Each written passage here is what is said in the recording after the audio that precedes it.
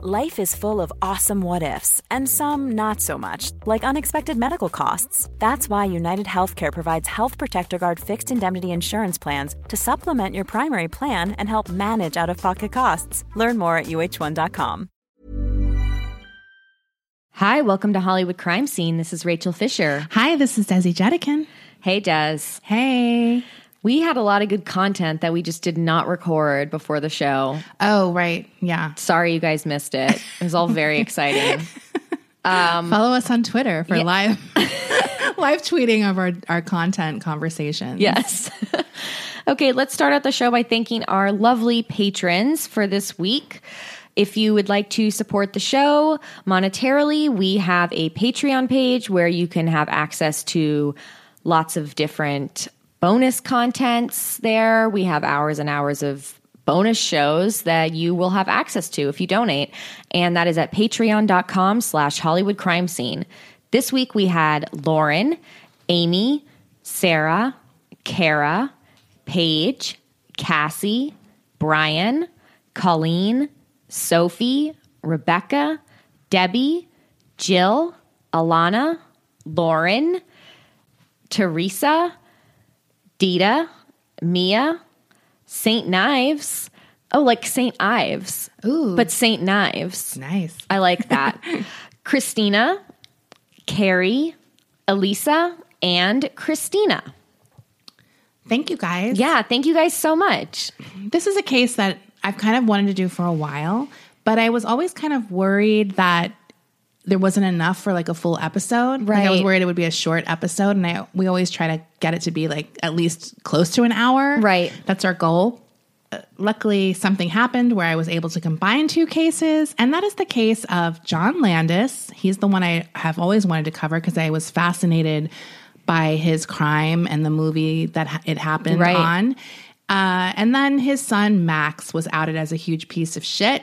So then I had myself a nice little twofer to focus on and fill up an hour for sure. Right. So obviously the piece of shit apple did not fall far from the piece of shit tree. If you don't think John Landis is a piece of shit, you probably will change your mind after you hear the full story. They both have kind of out of control egos, and that's combined with criminal behavior, which is like a really bad combination. I will do John's story first, and then I will go into his piece of shit legacy, his idiot narcissist son, Max. Sorry, I just love how you said that in your journalist voice. That's my reporter speak. So let's just start with John. John was actually born in Chicago, Illinois, but when he was a baby, his parents relocated to Los Angeles. When he was a young boy, he saw a movie called The Seventh Voyage of Sinbad, which is what inspired him to become a director. This is a quote from John. "I had complete suspension of disbelief. Really, I was 8 years old and it transported me. I was on that beach running from the dragon, fighting the Cyclops. It just dazzled me and I bought it completely. And so I actually sat through it twice, and when I got home, I asked my mom, who does that? Who makes the movie?" I'm not saying anything good about him, but I kind of like that feeling where you figure out what you want to do as a kid. Yeah. It's kind of like, how does that happen? Like, who makes these movies? Like, you can kind of picture that feeling. I think probably all of us had when we first saw movies, like in a theater. So you can kind of see how that can happen. So he got his start working in Hollywood as a mail boy, which actually was the title of a porn movie I found in my uncle's bedroom. Whenever I hear mail boy, I'm always like, mail boy, because I remember looking at it and not knowing, and I was like, oh, wait a second. Wait, is it male, M-A-L-E? Yes, it was spelled M-A-L-E. Mail boy. I was like, why do you need to call it a mail boy? Like it seemed like quite a redundant pun in my opinion, even as a kid. So whenever I see mail boy, I get really excited thinking of that little cute memory. So he worked his way up. He eventually got to be an assistant director on a movie called Kelly's Heroes. It was on this film that he met and befriended Don Rickles and Donald Sutherland, both of whom he ended up working with in the future. I actually saw this movie about a year ago randomly because I was trying to get more into movies that men liked. And one of my male friends, male boys, recommended it to me. Wait, what movie is it? It's called Kelly's Heroes. It's like a war comedy kind of movie. I don't tend to watch Westerns or war movies. So I was kind of like, tell me what kind of movies I will like. You know what I mean? That are those genres. Yeah. Those are the two genres I never watch, is war movies and Western movies. Yeah. There are a few I do like in those genres. But in general, I can probably say safely that I won't like the movies. There's one war movie I like, and that's Full Metal Jacket. But all of the rest of them bore me to tears. And there's a Western I like is like 3:10 to Yuma. Have you seen that one? No, okay. But I'm sure it's good. It was like nominated for a bunch of Oscars. Right. That one I did like. So I tend to like the ones that maybe aren't the typical of that genre. They're like a little bit different. I like Blazing Saddles. That's a great Western. So anyways, I didn't like that Kelly's Heroes, by the way. So fuck you, my friend. Oh, and you don't need to reply me suggestions of war movies that you think I'll like, because I don't like any of them. Okay. You heard her, guys. Don't at her. Because one time I tweeted that I said the only war movie I liked was Full Metal Jacket, and then I had a bunch of replies from guys that were like, well, have you seen this? Have you seen that? And it's like, I don't care. Guys love making suggestions. They do. So he continued working as an AD, and he even did some stunt work during this period. He made his directorial debut at the age of 21, and it was on a movie called Schlock. This movie, I didn't know about this movie. It was described as a tribute to monster movies. So I think it had a comedy element to it, and it featured gorilla costumes by Rick Baker, who is a very famous FX makeup person. And this is the first time they worked together, and they also had several more collaborations after this initial one. Now, the film sort of got a huge boost because Johnny Carson loved it and invited Landis onto The Tonight Show. The film has actually become kind of a cult classic. So I don't know, maybe it's worth checking out. I honestly don't really know that much about it, but if you like that type of thing, then maybe you'll like it. David Zucker sees him on The Tonight Show. Now, David Zucker is part of the team Abrahams and Zucker. They wrote Airplane and the Naked Gun movies. Love so they them do both. This kind of like comedy spoofing genres of movies. They hire Landis to direct a film called The Kentucky Fried Movie. Do you know about this movie? I do. Okay. This is widely considered a comedy classic, kind of cult vibe to it. Yeah. If you don't know what it is, it's basically a series of sketches that are spoofing the film industry. So they'll have coming attraction trailers for blaxploitation, kung fu movies, disaster movies, as well as like theater gimmicks being spoofed, commercials, educational films, etc. There's tons of like star cameos throughout the movie. That was like a pretty successful movie. Now, that film leads to Landis being hired to direct Animal House. Landis said when he initially read the script for Animal House, it was really literally one of the funniest things I had ever read. It had a nasty edge like National Lampoon. I told him it was wonderful, extremely smart and funny, but everyone's a pig for one thing. Now, this movie definitely sort of started this genre of like gross out films or gross out comedies. Like I mean, I've seen Animal House, and I honestly don't remember what I thought of it. It definitely seems like a guy movie to me. Like we're talking about, like it has that element of humor I think that guys really like. I like gross out stuff, but Animal House is one of those movies that I'm like, it's fine. Yeah. So it didn't receive great reviews. It had like mixed reviews, but it was a huge fucking success. So that's all that really matters. I mean, it's an iconic movie. Yeah, absolutely. So even if you haven't seen the movie, you probably recognize images or memes or like things from it. It's just one of those classic movies. Obviously, it made John Belushi a huge fucking star. Right. So there's that aspect to it. Every straight guy had that poster of John Belushi chugging the whiskey with the college shirt on. Right. And any college movie, frat house type movie that has come out since is definitely paying some homage to this movie for sure. So it is iconic in that way. Now, after this movie in 1980, he co-writes and directs The Blues Brothers, which is based on an SNL sketch and stars John Belushi once again and Dan Aykroyd. Now, this movie is also a huge fucking hit. It features tons of music numbers by R&B legends like James Brown, Aretha Franklin, Ray Charles. Like, this is another movie I've seen, but I honestly have no memory. Like, I'm sure when I see it, I would be like, oh, yeah. Right. But it's like, it's also very iconic. And then they made one, in 2000 or something? Did. Yeah. Blues Brothers 2000. Yeah. Okay. There we go. So at the time, this is one of the most expensive movies ever made. At really? $30 million. Why? I think it was just the music, maybe. Also, and the just cameos and stuff. Yeah. I don't know. At the time, John had like a little friendly rivalry with another big director of that era, Steven Spielberg. And he had recently had a movie called 1941 that cost $35 million. So they were kind of like trying to outspend, like they both had these expensive movies and they had this little rivalry going. Now, he next writes in 1981, he writes and directs another cult classic movie. The movie is a comedy horror classic called An American Werewolf in London. Now, this movie I definitely have seen a million times and know this one very well. Did you see this movie? I've seen in Paris. I've actually never seen in London. Really? I know. Isn't that crazy? Yeah, it's weird. I'm always shocked when I've seen a horror movie that you haven't seen. I know. This is like considered his most personal project. Like he wanted to do this movie since he was working on Kelly's Heroes back in the day. Like I think he was shooting that movie in Yugoslavia or some like Eastern European country that you would have been able to shoot in. And I guess that's where he got the idea for the movie of being like these two guys, Americans, you know, on like a backpacking, whatever in London or in England. So this was a huge commercial success as well. And this also was a film. It seems like Landis has these films that kind of green light a lot of other movies of the same type. And this really kind of gave studios the okay to have comedy elements in horror movies, like big budget. I mean, I know that they always kind of have that. Big budget, yeah. But the studios were kind of like, oh, okay, we can do comedy and horror. Right. So that kind of led to those kind of movies being made in the 80s. Now, this is obviously quite a run of successful movies. Right. Like he's only 31 at this time. That is so wild. So to have that many iconic movies in a row is pretty like mind-boggling. So he's a star director at this point.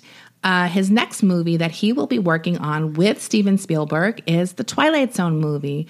And this is an anthology type movie. It's basically you have a bookend of like the sort of, you know, story, the sort of through line. And then in between you have 4 individual stories that are kind of standalone. These are really popular in the horror genre. Like a lot of my favorite horror movies are these anthology type movies, like Tales from the Crypt with the one with Joan Collins. Did you see that one? Yeah. So like I love those kind of anthology movies, like The Creep Show, and stuff like that. Did you see the Twilight Zone movie? No, I never saw it. Oh, really? Okay. It's really good. I might have seen it when I was a kid. Yeah, it's really good. That's one of those movies that was always on cable, so I've seen it like a million times. I've seen it on like TV or something. If there was movies on cable TV like in the 80s and 90s, I've seen them all like a million times. Yeah. Like there's just certain movies. Desi and I both watched a lot of TV as kids. I've seen the Twilight Zone movie probably like 20 times at least. Like, I don't know, like a ton. So if you don't know the movie, this was a big deal movie because you have, in addition to Landis and Spielberg, the other directors directing segments was George Miller, who did the Mad Max movies. And he did the one that's based on Nightmare at 20,000 Feet, which is a famous episode with William Shatner from back in the day. Joe Dante did It's a Good Life, and that's the episode where the little kid puts people in the cornfield when they don't obey him. Right. And that's a classic episode. He's done a ton of movies as well. He did The Howling, Piranha, Gremlins, Joe Dante. Yeah. So you've got all these guys who are like at the top of their game at this period. So this is a big deal movie. So John Landis, the episode that he did, Stephen King did actually my least favorite. I mean, Steven Spielberg did my least favorite storyline, and it was like a kick the can with Scatman Crothers, who I love, but it was kind of the corny Steven Spielberg type, where the other ones had more of a horror element to them. Yeah. So John Landis actually did the only original story. It wasn't an original Twilight Zone. All other 3 stories were based on original Twilight Zone episodes. And his was sort of loosely based on one. And then the opening narration for his segment borrowed from 2 other episodes of The Twilight Zone. So the opening narration of his episode is, "You're about to meet an angry man, Mr. William Connor, who carries on his shoulder a chip the size of the national debt. This is a sour man, a lonely man who's tired of waiting for the breaks that come to others, but never to him. Mr. William Connor, whose own blind hatred is about to catapult him into the darkest corner of the Twilight Zone." The character Bill Connor is played by actor Vic Morrow, who is also Jennifer Jason Leigh's father, if you don't know that little snippet of trivia. This is a guy who basically is the type of voter I don't know anyone like this, who blames everyone else for his shitty life, especially when they're minorities or The character. others. The character, right. Not Vic Morrow. He might be a jerk too. I have no idea. I know him and his daughter were estranged, so take from that what you will. So the episode is really good. It's almost my favorite one in the movie. The story is he is in a bar drinking. He's very angry. A Jewish coworker has gotten a promotion that he wanted. So he's basically at this bar fucking shitting on Jewish people, black people, Asian people. A black guy at the bar eventually is like, get the fuck, like kicks him the fuck out. So he leaves the bar. Okay. When he leaves the bar, suddenly he's not in the world of the bar anymore. He is in Nazi-occupied France, and he's being chased by SS officers. So he's being chased by these SS officers. He jumps off a bridge to escape them, or a ledge or something. When he jumps off the bridge, now he's a black guy being chased by the KKK. So basically he's like getting a like fucking sense of how it is to be all these people he's been fucking ragging on at the bar. So he's running from the Klan at that point. The next transition is he is a Vietnamese man being shot at by American soldiers during the Vietnam War. So the episode ends where he ends up back in Nazi-occupied France, and he is captured by the SS agents, officers, put on a train to a camp, and he basically sees the bar where he was, and he's screaming for help. And no one fucking cares because he's a piece of shit. So, like, do you know what I mean? So he ends up going on the train to a concentration camp. Right. Okay. So it's a pretty, like, heavy episode, but definitely kind of powerful. This segment also contained an inside joke from John Landis. During the segment where Bill is in Vietnam, a soldier says to another American soldier, "I told you guys we shouldn't have shot Lieutenant Niedermeyer." Now, this is a reference to Animal House. Douglas Niedermeyer is like the annoying character in that movie. Yeah. And the sort of end credits of that movie, they tell where everyone is, and his says killed in Vietnam by his own troops. So it's like a little inside joke that he was the annoying guy. Yeah. Right. So it's a little inside joke by him in that segment. Okay. So now it's the Vietnam section that we're going to talk about, because this is where the tragedy took place. In the scene, Vic Morrow is accompanied by two Vietnamese children as they try and escape the American troops who are shooting at them from a helicopter. I mean, the scene is obviously depicting a war zone, so it's pretty explosive and lots of fucking, things are going off, bombs are going off, guns are shooting, whatever. It's a fucking war zone. So without knowing anything about what happened, I think most of us would be like, wow, explosions and helicopters seem like a really bad fucking combo. Yeah. Right? Like, I mean, come on. So now some of this stuff will come out at the trial that happens later. So John Landis violated several of California's child labor laws when he hired these two children. One of them was 7-year-old Micah Den Lee, who was Vietnamese, and the other was 6-year-old Renee Shin Yi Chen, who was Chinese, and he basically hired them without the required permits that you need to hire child actors. Now, they were being paid under the table to circumvent obeying these child labor laws, which did not permit children to work at night, and this scene was being shot at 2 a.m. in the morning. Right. Okay. So Landis could have sought out a special waiver, but because he thought that he would not get permission to have such a late shoot with the kids, he didn't even bother to try to get approval to do this. Now, and it's especially hard to get approval on something like this where children will be in a scene with explosives going off. Like, the whole thing is whatever. He's definitely being shady about this. He's being shady. So the casting agents who got the kids, on the job were unaware that the children would be involved in a scene like this. Were the parents? Yeah, they were, but I feel like they don't know. Right? That's what I'm saying is they don't know what's the wool was pulled over their eyes. So, and then they're on set, I think. So they're seeing all of this, which is horrible. One of the associate producers, a man named George Folsey Jr., told the children's parents not to tell any firefighters on the set that the children were part of the scene, and they hid them from a fire safety officer who was also there as a welfare worker. Wow. So they were really shady about, like, not even letting people know until it happened. Right. So no one even knew until the kids were literally in the scene. Just to get the shot. Right. Now, a fire safety officer was concerned about the blast that would cause a crash possibly, but did not tell Landis of his concerns.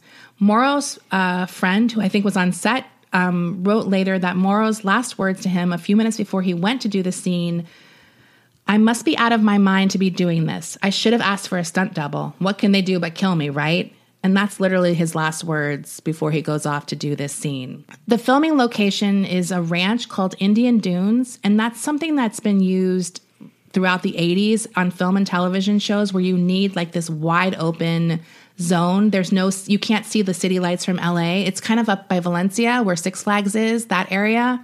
So it's like a great location if you want to do night shots because you can't see the lights from LA. Right. It's used for a ton of like Vietnamese settings. Is there a lot of foliage there or something? Yeah, like it's used for China Beach, which was set in Vietnam. Like it's like the go-to place if you wanted a jungle-like atmosphere, right? Like that was dark. So it's something that's been used. It's a location that's been used a lot.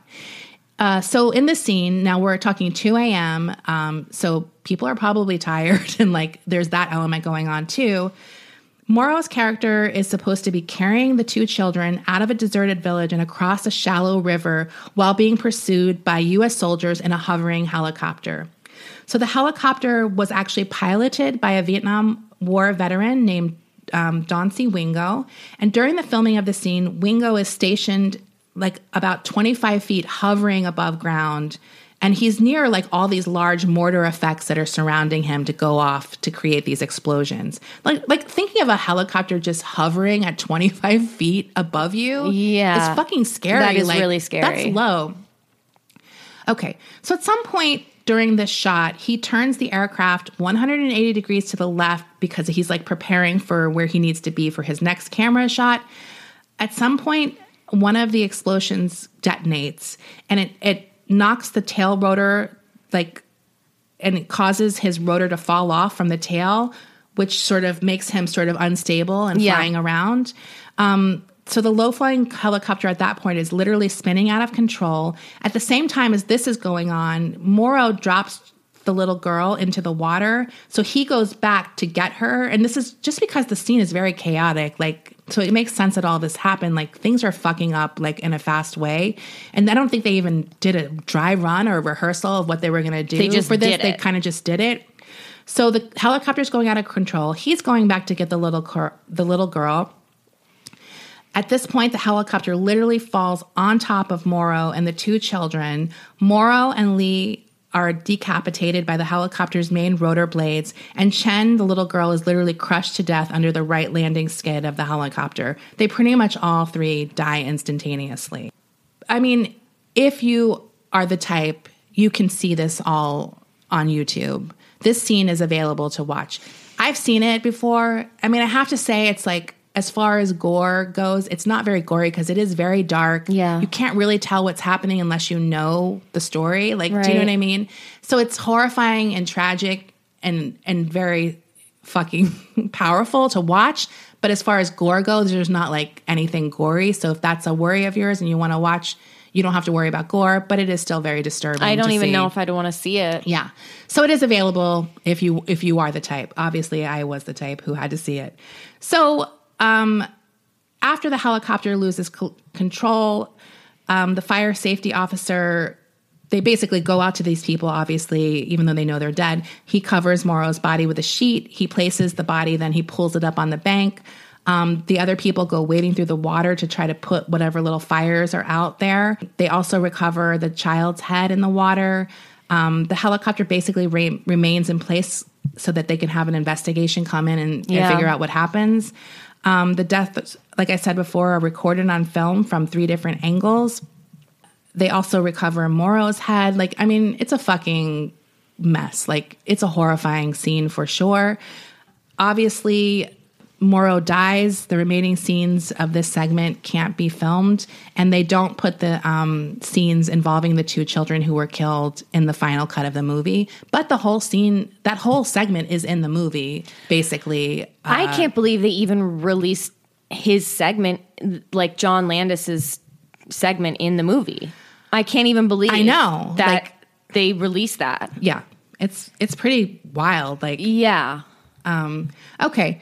So obviously, this accident is pretty fucked up and a huge fucking blow in Hollywood. Like, it is a major fucking news story because this is like something, I mean, I think stunt people have died and that's obviously awful. But this is a major Hollywood star and 2 children. Yeah. And so the not accident... not that stunt people dying is absolutely tragic. No, but it's like, I just mean it's in terms of press. more like, do you know what I mean? Right. Like, there was just so much negligence. So it's this huge there's a lot of story. negligence too. So anyway, obviously this leads to criminal action and eventually a civil action case. So this legal thing between the criminal trial and the civil trial lasts for almost a decade. Wow. Like, that's how long this thing is drawn out. It's this criminal trial is only 9 months, but the civil one went on for a very long time. So this civil trial, John Landis is charged with involuntary manslaughter, which is a pretty big crime. Like, yeah. So here are some of the highlights from the trial, from the proceedings. And it really illustrates the chaos of the scene and as well as like Landis's like complete fucking negligence. Right. So the defense is basically, for Landis, the defense is basically like that it was an accident. Like the explosions went off at the wrong time. It wasn't supposed to happen that way. Right. It was just a horrible accident. Randall Robinson, who was an assistant cameraman, and he was on board the helicopter, testified that the production manager, Don Allingham, told Wingo, "That's too much. Let's get out of here," when the explosions were detonated. And Wingo is the pilot. He's the pilot. Landis was shouting over the radio, "Get lower, get lower, get lower." So even when the people on the helicopter were like, "We need to get out of here. This isn't safe," Landis is like, "No, you fucking like stay there. Get lower. We're doing this shot." Robinson said that Wingo tried to leave the area, but that was when we lost our control and then we regained it. And then I could feel something let go and we began spinning around in circles. So possibly if they had just left at that point, it never would have happened. Stephen Lydecker, who was a camera operator also on board, testified that Landis had earlier shrugged off warnings about the stunt with the comment, "We may lose the helicopter." Like, that was his big, like, that was it. Well, Lydecker acknowledged that Landis may have been joking when he said the remark. He said, "I learned not to take anything the man said as a joke. It was his attitude. He didn't have time for suggestions from anybody." So obviously a lot of this evidence is piling up that this is really more about negligence than just a fucking accident. Right. According to cinema journalist Charles Tashiro, he really thinks that this was a completely foreseeable event and that Landis really should have taken, he should have looked into what was happening and taken these warnings seriously. According to this guy, Tashiro, on location, the crew photographing the scene is directed by someone who has been encouraged to believe he should create the most spectacular image his imagination and budget will allow. Since one law forbidding child labor after hours has already been broken, the precedent for ignoring constraints has been set. Because of this indifference of the critical community, the effort becomes strictly formal and legal rather than moral or political. Since the ideology of singular creation and responsibility structures the thinking about the film workers and the studio executives and is fundamental to the legal system itself, the search for blame is directed toward finding the individuals responsible for the accident. So I think that makes sense. Like, when you're already breaking all these rules, it's just like a snowball effect where you were like, fuck it, we're already like, do you know what I mean? Where you're already doing something bad. At some point, you're like, well, we have to get through it now. Let's just break all the other rules and get this fucking over with. I mean, so you can sense that during that scene, he's like, let's just fucking do it. I have the kids here. Do you know what I mean? Like, this is our last chance to get this fucking scene. I mean, he just sounds like the amount of arrogance on this person. Oh, he's completely arrogant. I think that's one thing I didn't really know until I was researching this. I kind of felt bad for him. I think back when I first heard about this story, I was like, oh, poor thing. Like, he probably didn't want that to happen. But then when you see how much fucking... Well, how he was warned even by the pilot of the helicopter, like, hey, this isn't cool. And he just wanted to get this fucking shot. Like, that's all that mattered to him, is not the safety of the crew or the actors on set. Is just like outrageous to me. One of the children's father, Daniel Lee, testified that he heard Landis instructing the helicopter to fly lower as well. All 4 parents testified that they were never told that there would be helicopters or explosives on set, and they were reassured that there would be no danger, only noise. Lee, who survived the Vietnam War and emigrated with his wife to the United States, was horrified while he was watching this scene. This is so sad. Like, the explosions are going off, and it really, like, triggered him, obviously, because he had all these memories of being in that war. Like, yeah. Landis, Folsey, Wingo, and the production manager Dan Allingham and the explosive specialist Paul Stewart were tried, and all were acquitted of the charges of manslaughter after the 9-month trial that happened in 1986 to 1987. Eventually, there is a civil case, and Morrow's family settles within a year. I think Jennifer Jason Leigh got that settlement, being like the child of him. And then the children's families also collected millions of dollars after having several civil lawsuits. Right. So, I mean, I'm sure that's fucking nothing great. Yeah. One little article I found was, one of the things that's sort of interesting is Landis does sort of lament a lot about how his career was ruined after this. I'll get into this actually a little bit more. Let me just tell you first that a little bit about how the changes happened after this. So this is the first time in the history of Hollywood that a director is charged with a fatality on set. Like this is the first time someone was ever sort of held responsible, even though he wasn't convicted. And this was a really bitter and divisive, controversial trial within the Hollywood community. So, like, if you want to find your silver lining here, obviously a lot of things changed after this accident happened. So Mark Locker, who was a spokesman for the Screen Actors Guild at the time, said at the conclusion of the trial, the entire ordeal has shaken the industry from top to bottom, with every actor concerned about their own safety and student management saying, let's not take a risk. So that's good for actors or people whose safety is, should be protected on set. I mean, it's a fucking movie. Yeah. Like, come on.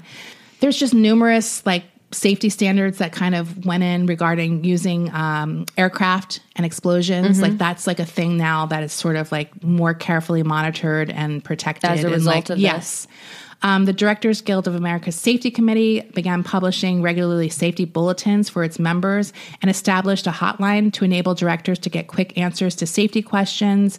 The Screen Actors Guild also posted or produced a 24-hour hotline that actors could call in when they felt like their safety was being jeopardized on set. Like it was like an anonymous, whatever tip line that they could call and get help if they felt uncomfortable on set with the director's demands. Following the accident, during the years of 1982 to 1986, the rate of accidents fell by 69.6%. That's a lot. Yeah. So, I mean, obviously these changes rules helped. Definitely helped. So, Landis, like I said before, he really, I mean, of all, people died and people's lives were ruined. I read this article that I found. It was sort of where are they now? Like this big LA Times article from sort of a few years after the trial, where everyone was who was involved in this trial after the fact. Literally almost everyone's life is ruined. Yeah. Additional to the people, the victims' families and stuff like that. But even the other people who were on trial with Landis, the helicopter pilot, was basically, dirt poor and couldn't get work. Right. A lot of the other people who had lower level jobs who went on trial also were kind of blackballed from Hollywood. Landis acts like his career was pretty much significantly affected from this incident. In 1996, he said, there was absolutely no good aspect about the whole story. The tragedy, which I think about every day, had enormous impact on my career, from which I possibly may never recover. So he made this all about his career, yes, as opposed to pretty much. Making filmmaker Steven Spielberg. I mentioned that they had a little friendly rivalry. Their friendship pretty much ended after this accident. Steven Spielberg, if you think about him, he is well known for making movies with kids. Yes. And to him especially, he was devastated when he found out that Landis had broken these child labor laws and that these kids should never have been in harm's way. I believe that about him. I do too. That he puts these kids' lives and safety and even their emotional security and well-being. It's sort of at the forefront, more important than the movie. So they never recovered that friendship.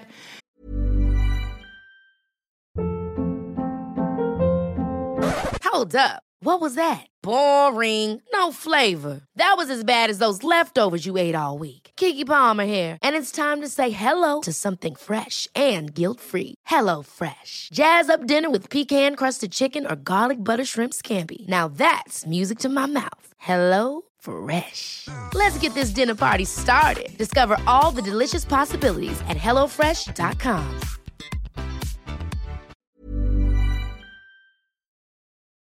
I'm the queen of starting a free trial offer and forgetting to cancel it, oftentimes being charged for months for something I'm not even using.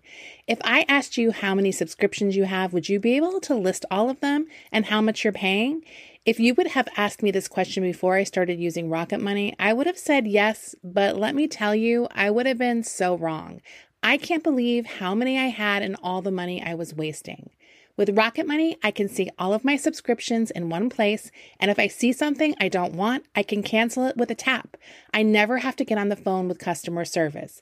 They'll even try to get you a refund for the last couple of months of wasted money and negotiate to lower your bills for you by up to 20%. All you have to do is take a picture of your bill, and Rocket Money takes care of the rest. Rocket Money is a personal finance app that finds and cancels your unwanted subscriptions, monitors your spending, and helps lower your bills. Rocket Money has over 5 million users and has helped save its members an average of $720 a year with over 500 million in canceled subscriptions. It's definitely saved me money, and now I can use that money to waste on things I do want. So stop wasting money on things you don't use.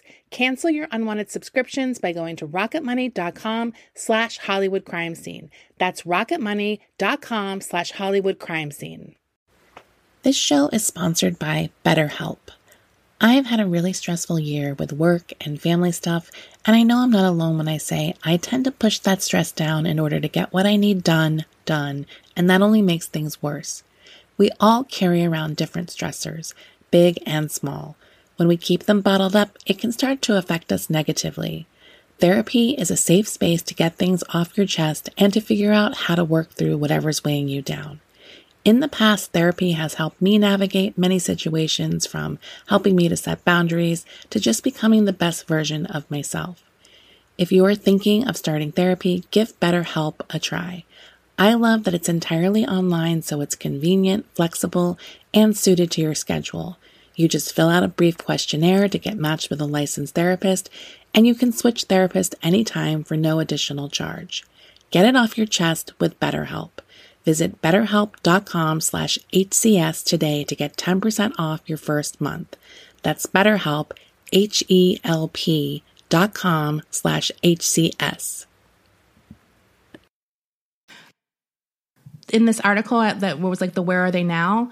The one thing that I found out that was like really sick, 1 year after the not guilty verdicts happened, Landis threw an anniversary party with friends to celebrate the not guilty verdict. That is so tacky. It's so fucking tacky, Rachel. That is And gross. he was like widely fucking criticized for this. As he should have and been. in his opinion, it was like, I'm supporting, like Hollywood all abandoned me, so I'm just supporting the people, or I'm throwing this party for the people who stuck with me. That like, is so gross. You know what I mean? It's such a like fucking narcissistic, gross thing. And then the idea that his career is ruined is also stupid, because after this movie, he directs Thriller, which is like one of the biggest fucking most iconic music videos of all time. He also does Three Amigos. He does Trading Places with Eddie Murphy. And he does Coming to America. He does like, he still has this huge successful career after this. Ruined my ass. Well, he has these big movies, and it's like, yes, maybe he doesn't work that much now, but it's like, is that just the natural decline of a director? Like a lot of directors decline over the years and just start doing TV or whatever. Right, literally. So who's to say not what everyone is Steven Spielberg. Right. So, I mean, now the Coming to America, I'm going to get into because I have a hilarious interview with Eddie Murphy that I'm going to do after I just finish this. One other interesting thing is that years before the incident happened, Vic Morrow had said to a friend that he knew how he was going to die. He said, I've always had a premonition I was going to die in a helicopter crash. Stop it. Yeah. So that's pretty fucking creepy. So creepy. Now, as I mentioned, John Landis does direct Coming to America after this incident happened, like a few years after. He did a few things before that. And I have this hilarious interview about John Landis and Eddie Murphy. Now, this is an Eddie Murphy interview that he did with Playboy, and they talk about his relationship with John Landis. Okay, so Playboy, you could have directed Coming to America, but didn't. Why? Murphy, I wanted to help out the director, John Landis. I figured I'd give this guy a shot because his career was fucked, but he wound up fucking me. What happened? As it turned out, John always resented that I hadn't gone to his Twilight Zone trial. I never knew that. I thought we were cool, but he had been harboring it for a year. Every now and then he would make a little remark like, "You didn't help me out. You didn't realize how close I was to going to jail." I never paid it any mind. Did you think he was guilty? I don't want to say who was guilty or who was innocent, but if you're directing a movie and 2 kids get their heads chopped off at fucking 12 o'clock at night when there ain't supposed to be no kids working and you said action, then you have some sort of responsibility. So my principals wouldn't let me go down there and sit in court. That's just the way I am. If somebody in my family was guilty of something, I wouldn't sit there for them in a courtroom and say, "You've got my support." Fuck that. The most it would be is, "Hey, you go work that out. I still love you. I'm still your friend." I kind of agree with Eddie Murphy on this. So then the interviewer asked him if John Landis was grateful. He came in demanding lots of money. Paramount was saying, "Hey, come on, Eddie, we're getting fucked here." But I made them pay his money. I mean, you have to remember, Eddie Murphy is like the biggest star in the world at this time. They bent over backward, but after he got the job, he brought along an attitude. He came in with this, "I'm a director" shit. I was thinking, wait a second, I fucking hired you, and now you're running around going, "You have to remember, I'm the boss, I'm the director." One of his favorite things was to tell me, when I worked with Michael Jackson, everyone was afraid of Michael, but I'm the only one who would tell Michael, "Fuck you," and I'm not afraid to tell you, "Fuck you." John Landis said that. Yes. Oh my God. And sure enough, he was telling me, "Fuck you, Eddie." Everybody at Paramount is afraid on you. Now, Playboy said, "Did you ever confront him?" Murphy: "I kind of ignored it, but every day I was kind of a new "I told Michael fuck you" story. Then one day I had these 2 writers who did the screenplay for Coming America with me. They were writing a TV show called What's Alan Watching that my company was producing. They were at our location in New York and Landis was asking him, "Why are you guys here?" They said, "We're working on something with Eddie." He said strongly, "The production's not picking that up." And then I said, "No, we're working through Eddie's company. Right now, we're waiting for the deal to go through." And Landis said, "So you're not being paid yet? That company should just be paying you. Don't come to New York unless you're going to be paid." The whole crew was standing around, extras and actors, and Landis was screaming, "Don't be afraid to ask Eddie Murphy for his money. You go up and ask for your fucking money." I walked in and said, "Eddie, your company is fucking these guys out of their money. Guys, don't be afraid to go up to Eddie and say, 'Fuck you.'" He's screaming about my deal in front of all the cast and crew. At Playboy, "What did you do?" I playfully grabbed him by the throat, put my arms around him, and I said to Fruity, one of my guys, "What happens when people put my business on the street?" And Fruity said, "They get fucked up." Oh, I was kind of half joking. Landis reached down to grab my balls like he thought it was a joke, and I cut his wind off. He fell down, his face turned red, his eyes watered up like a bitch, and he ran off the set. Fucking punk. Playboy, "Did you go after him?" "Nah, he came to my trailer later and made this big speech. His voice was trembling, and it all came out that he didn't think I was talented, that the only reason he did Coming to America was for money. He didn't respect me since I hadn't gone to his trial, and all this bullshit, all this fucked up shit. Called me ignorant, called me an asshole." How did you take it? I'm sitting there shattered. I'm thinking, this fucking guy, I bent over fucking backwards to get this guy a job. He probably won't even acknowledge what had happened. He didn't realize that his fucking career was washed up. So I told him, "The next time you fuck around with me, I'm going to whip your ass." His Hollywood shit came out then. "What do you mean whip my ass? That's not in our deal." So I said, "You're going to have to give me either some fear or some respect. I want one of them because this is my shit and you're working here. If the only way you can fear me is knowing that the next time you fuck up, you're going to get your ass whipped, then fine." But Landis was fucked up. "Is that a net or a true gross ass whipping I'm going to get? What kind of ass whipping is it?" Playboy, "Would you have whipped his ass? If he had fucked up again, I would have beat the shit out of him." Murphy follows up on that, saying that if he was going to be charged with assault, he'd get his money's worth. If it had come to that, me whipping his ass, there wouldn't have been some headline like Eddie Murphy punches John Landis in the face. I'd have beat the shit out of him, put him in the fucking hospital, almost killed him. Then the headline read, "Eddie being sued for assault." I'd have said humbly, "Yeah, I did give him a horrible ass whipping. He deserves some kind of compensation because I did beat the shit out of him."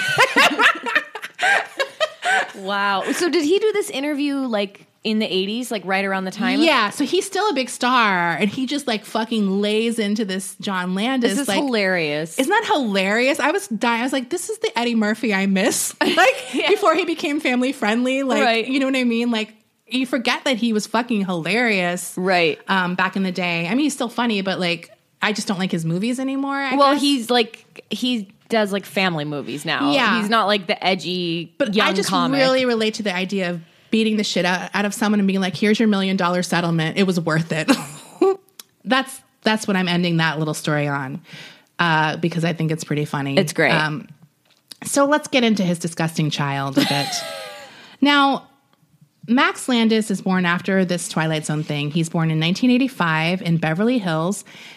His mom is Deborah Landis. She's just basically a costume designer and a historian, so she's kind of in the business as well. He goes to Beverly Hills High School. I mean, he's just the rich kid upbringing. He actually ends up at some point going to a therapeutic boarding school in Connecticut, which I looked up. And that's basically when you have behavioral problems, it's the type of school you go to for that. I was like, therapeutic boarding school? I know all about them. I did not know. I was like, that sounds like a euphemism for something when you're bad. Like, and when you're a problem child, you go. Exactly. So he has problems from a young age. Now, of course, let's set the record straight. Not all kids who have behavioral problems end up. But this isn't something that just happened when he became successful. This is a pattern. Like, he was a rich kid who had those kind of entitlement issues, probably, et cetera, from a very young age. We're establishing a pattern here. Yes. I'm sure you're fine if you went to those kind of things. You can be not everyone is a sociopath who does that, for sure. This guy is.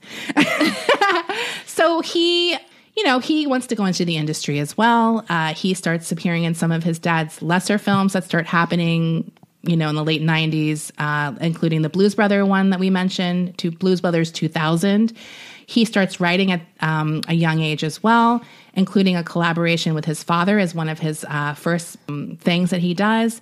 I mean, the funny thing to me about Max Landis is, like, even someone whose dad has a washed up career still managed to have all these connections and nepotism work in his favor. Right. Do you know what I mean? It's like, it's crazy. Like, you kind of expect it from successful parents, but he's like this washed up guy now. And Max still was able to use that off as like this jumping off point. Right. Like, for whatever reason. He eventually goes to the University of Miami and he starts writing short films there. He comes back to LA after leaving university. I'm not sure if he graduated or just after his first year. And he goes on like a spec selling streak. Like, he sells like 3 or 4 screenplays like almost immediately. And he's like, what, in his early 20s? Yeah. So eventually he sells a script called Chronicle.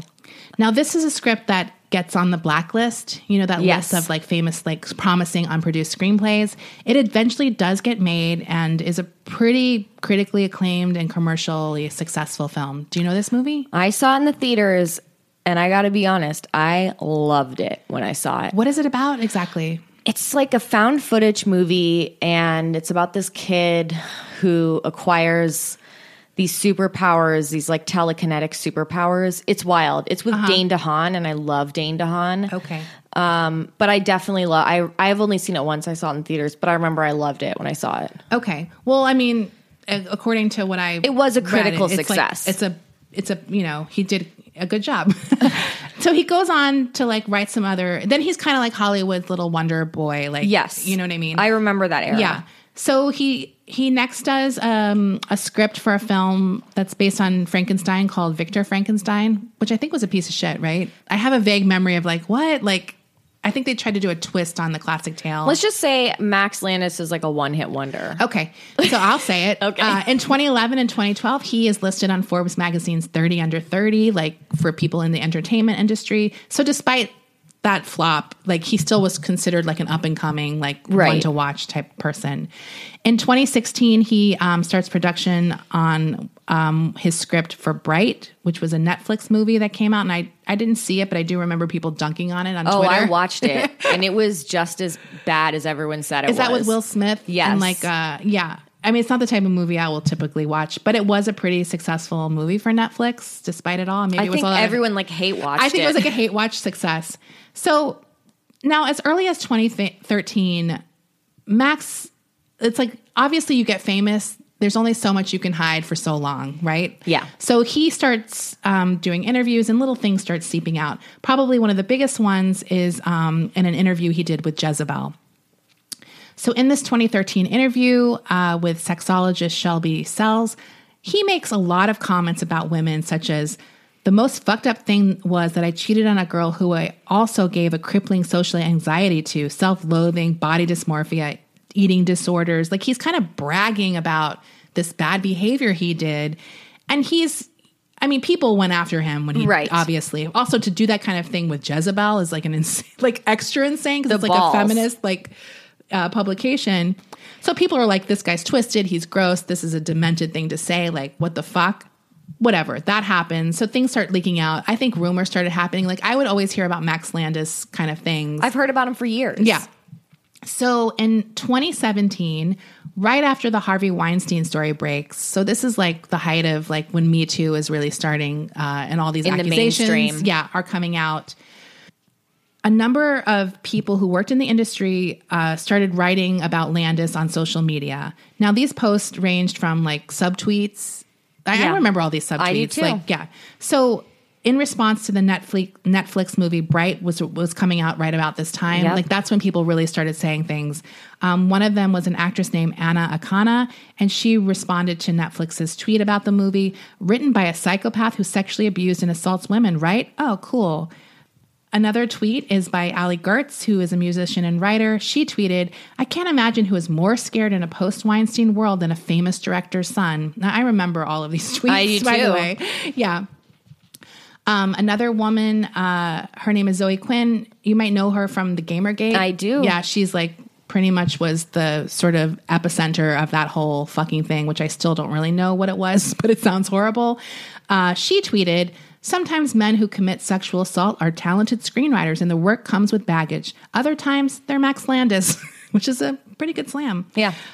So I remember this period and everything was like, accusations were definitely being more forthright, but I would say it was still kind of like subtly being done. It was also at that point felt like it was more like an open secret among people like connected to the industry. Right.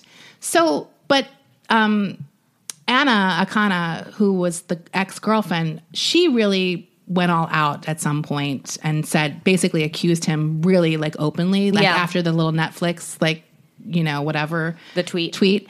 And then she's continued to speak publicly about Landis. Now, there is like a big Daily Beast article that came out in mid-June. Yes. So a lot of the information I'm taking from there, but the article is really long. Yeah. So you should read the whole thing because I'm not going to touch on everything. I'm just going to go over some of the main points that are talked about in it. After she does this initial thing where she came out with him in 2017, she kind of always continued speaking about it, and she really goes all out in this Daily Beast article. She said she first started hearing terrible things about Max when they were still friends years ago. Then she went public, and more people kept coming forward to her at that point, which I think is really typical. Mm-hmm. Like when a woman finally breaks her silence, other people feel safer to come forward. She says that she estimates that like less than a dozen or maybe 10 or so women came with firsthand allegations of sexual misconduct to her.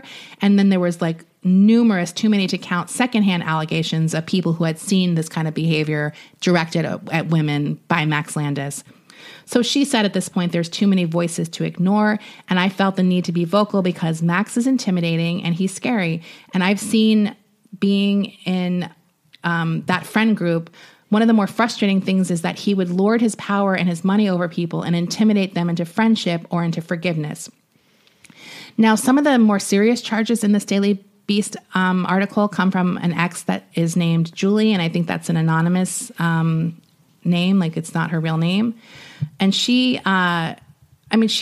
basically, I think, is the one who says like the most criminal allegations against him, that he raped her several times and that she didn't even really realize it at the time that she was being raped, which I think is probably typical when you're in a relationship with someone.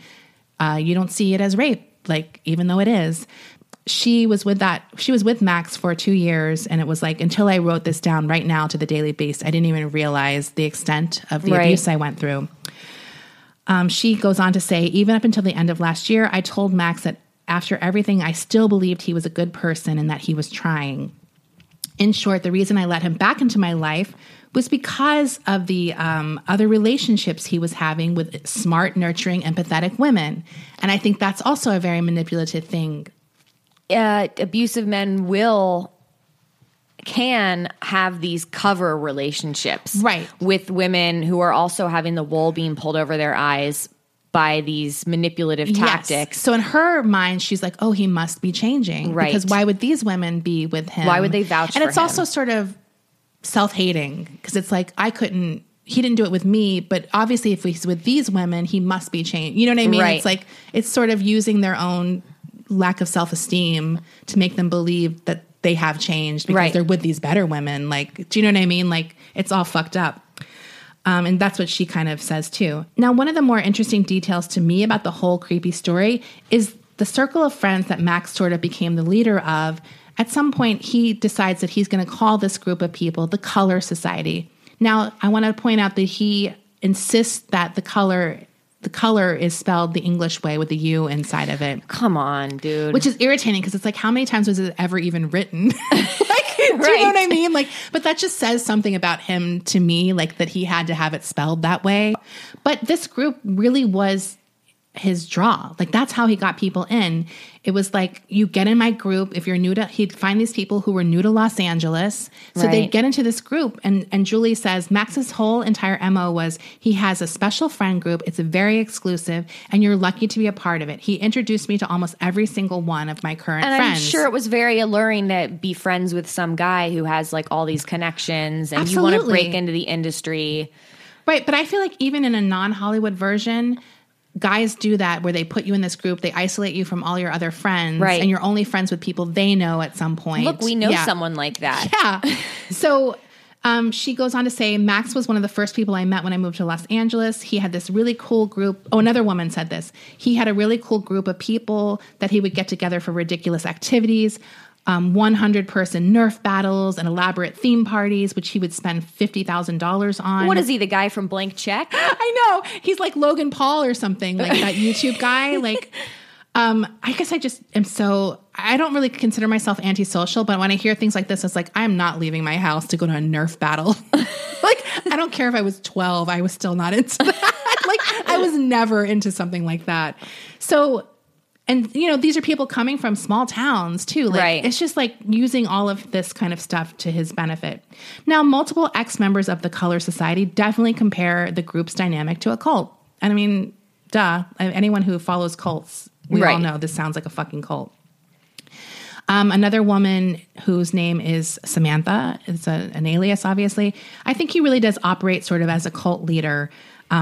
Here's someone with a lot of resources and power and glamour, and he's surrounding himself with people, basically kids who just moved to LA from who knows where, who don't have a network. He swoops in and like a predator, he knows how to hook a person. So multiple women who dated Landis describe similar experiences of being relentlessly pursued and eventually dragged into his orbit. My initial impression of him was that he was trouble. He just sort of wears you down. He's that persistent. He says something shiny and he sees something shiny and wants it. He's like, I have to have that. He would systemically try to have sex with all the women I knew. We're not people to him. And that's like something that you see overwhelmingly in this article. It's like this relentless, like he's not taking no for an answer until they just feel like they have no choice or whatever. Julie, the initial girl I spoke about who had the relationship with him that lasted 2 years, she said she also recalled being relentlessly pursued by Max. He jokingly called me a paint cat in reference to the ill-fated feline who tries to escape the clutches of Pepe Le Pew. Yeah. I mean, we all know that that's the rapiest cartoon. Yeah. So to like even compare yourself to that is disgusting, right? Totally. So, I mean, there's also an element to him that is very caring, in quotes, like showering people with gifts and affection and all of that kind of stuff. Yeah. To kind of get them on board as well. Or even when he's losing them, it's like to build them back up to be his little follower. And that's a classic tactic. Now, there's numerous things that Julie also describes when it comes to the spectrum of abuse she dealt with in the relationship. He would do things like bring his hand up and fake that he was going to hit her. And then he would laugh until she flinched. Like if she would try not to do it, he would keep doing it until she finally got scared. Right. Which is fucked up. And that's definitely something that happened to me with my dads, my abusive dads, where they would want to get you. Right. They want to get a rise out of you. So he would constantly threaten to break up with her in particular or other girlfriends. He would speak about prospects to her and openly flirt with other women in front of her. Because they want to, these guys, they want to keep you, they want to make you jealous and yeah, he would refer to her, desperate. her as his ex-girlfriend in front of other girls while she's there with him in it's a couple. Power move. It's disgusting. It's disgusting. He would also critique her body in front of people. He would privately tell her that she had potential to be so hot if she would work out more. I mean, just fucking disgusting kind of stuff.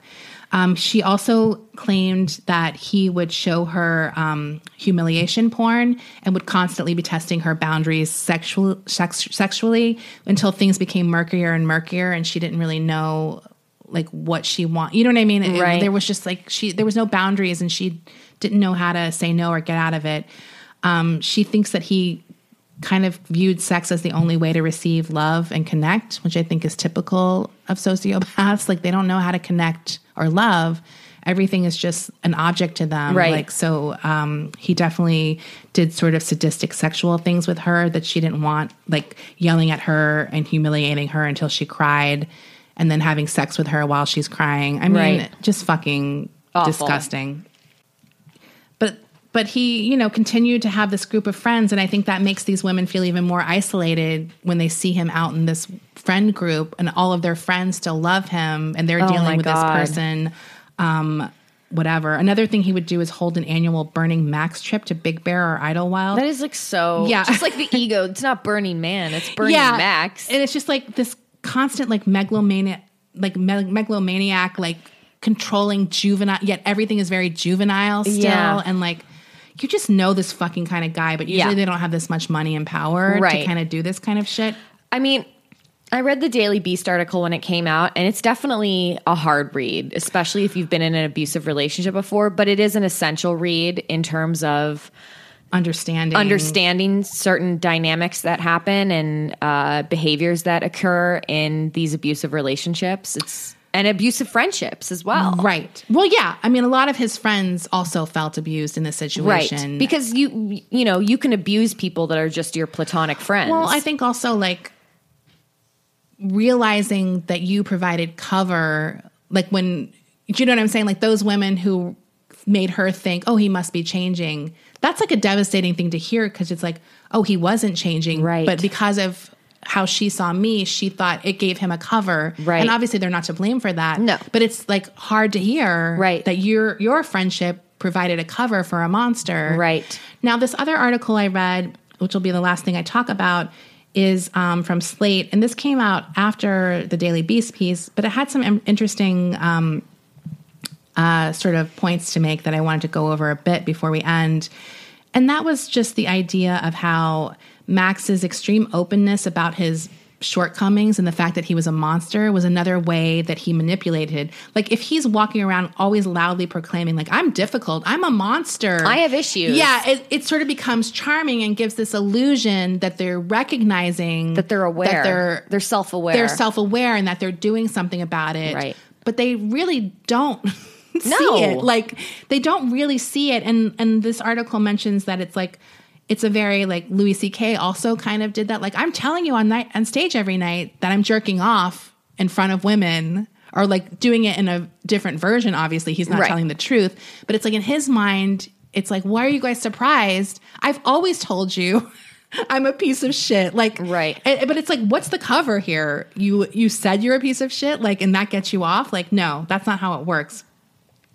So a lot of his friends just talk about how, like when you're dealing with someone like that, like there's like at some point you're like, oh, let's all love and accept him. And then there's an added element with him because he would have all of these group chats with all of the people in the Color Society where he would character assassinate people and no one wanted to be the next victim. Right. So there's that element too, where they would see what happens if you get on his bad side. And they would be like, well, I don't want to be the next person to piss him off and be in the target of the group chat. Right.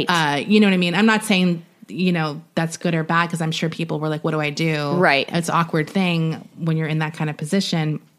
Yeah, I just think this article in Slate is really interesting, and it really goes into a lot of that thing. They have something they were talking about called the missing stair theory. So there's 2 articles. This is the Daily Beast is the one that really goes through with all the women and talks Right. to all of the women who are making the accusations and then what's against the him. Slate article? The Slate article is more talking about his modus operandi. Okay. I'll put links to it on Facebook for people. But I think it's one of the top ones that come up if you search his name right now. So the missing stair theory tries to explain toxic people who everyone finds a way to work around rather than confront. And they kind of just, Landis and his kin can be explained by a corollary. The squeaky stare. Wait, say that again. Landis and his kin can be explained by a corollary. The squeaky stare that calls constant attention to its own defect and gets loved instead of shunned in return. Like, they're basically saying because he always calls attention, like, I'm the squeaky stare, like, that he gets this attention and gets loved for his defect. Like, no one that's that big of a monster would actually call themselves out for having defects. Right. Like, you think of like a sociopath like Ted Bundy who hides who they are, or like that's the sort of trope that you often see. He's able to like mask his true monstrosity by being like, see, I have self-awareness. Like, he feigns self-awareness. Right. And he fits this pattern that everyone recognizes according to this article, like the public jerk, the rich guy, spoiled brat. So it's like you're kind of familiar with it, which makes you feel like you can control it or something. Like, do you know what I mean? Or you're prepared for it. Yeah. Or that it's like not a real thing in a way, or it's just like, oh, and in the end of the movie, the rich guy always gets his lesson and, you know, he comes around or whatever. Yeah. Like, there's always something. So anyways, I mean, it's like a lot of psychology that I'm not really great talking about, but I do think the article is interesting. It is in Slate, and it's called "Max Landis Told Everyone He Was Awful. That made his alleged abuse harder to spot."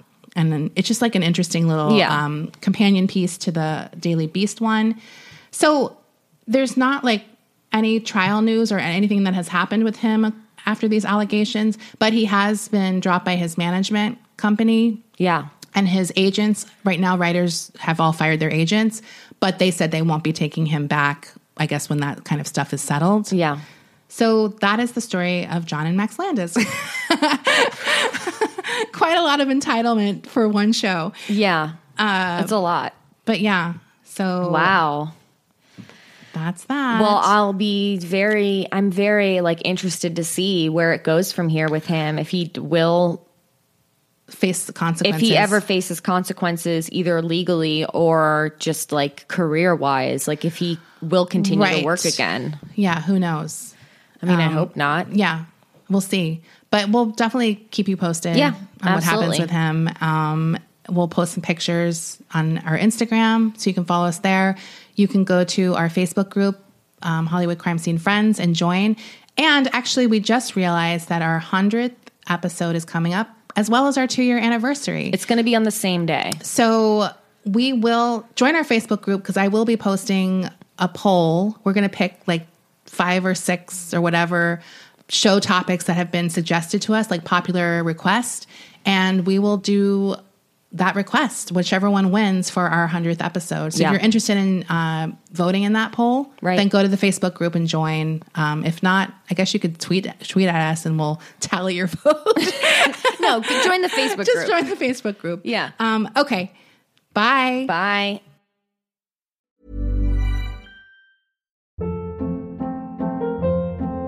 Hold up. What was that? Boring. No flavor. That was as bad as those leftovers you ate all week. Keke Palmer here. And it's time to say hello to something fresh and guilt-free. Hello Fresh. Jazz up dinner with pecan-crusted chicken or garlic butter shrimp scampi. Now that's music to my mouth. Hello Fresh. Let's get this dinner party started. Discover all the delicious possibilities at HelloFresh.com.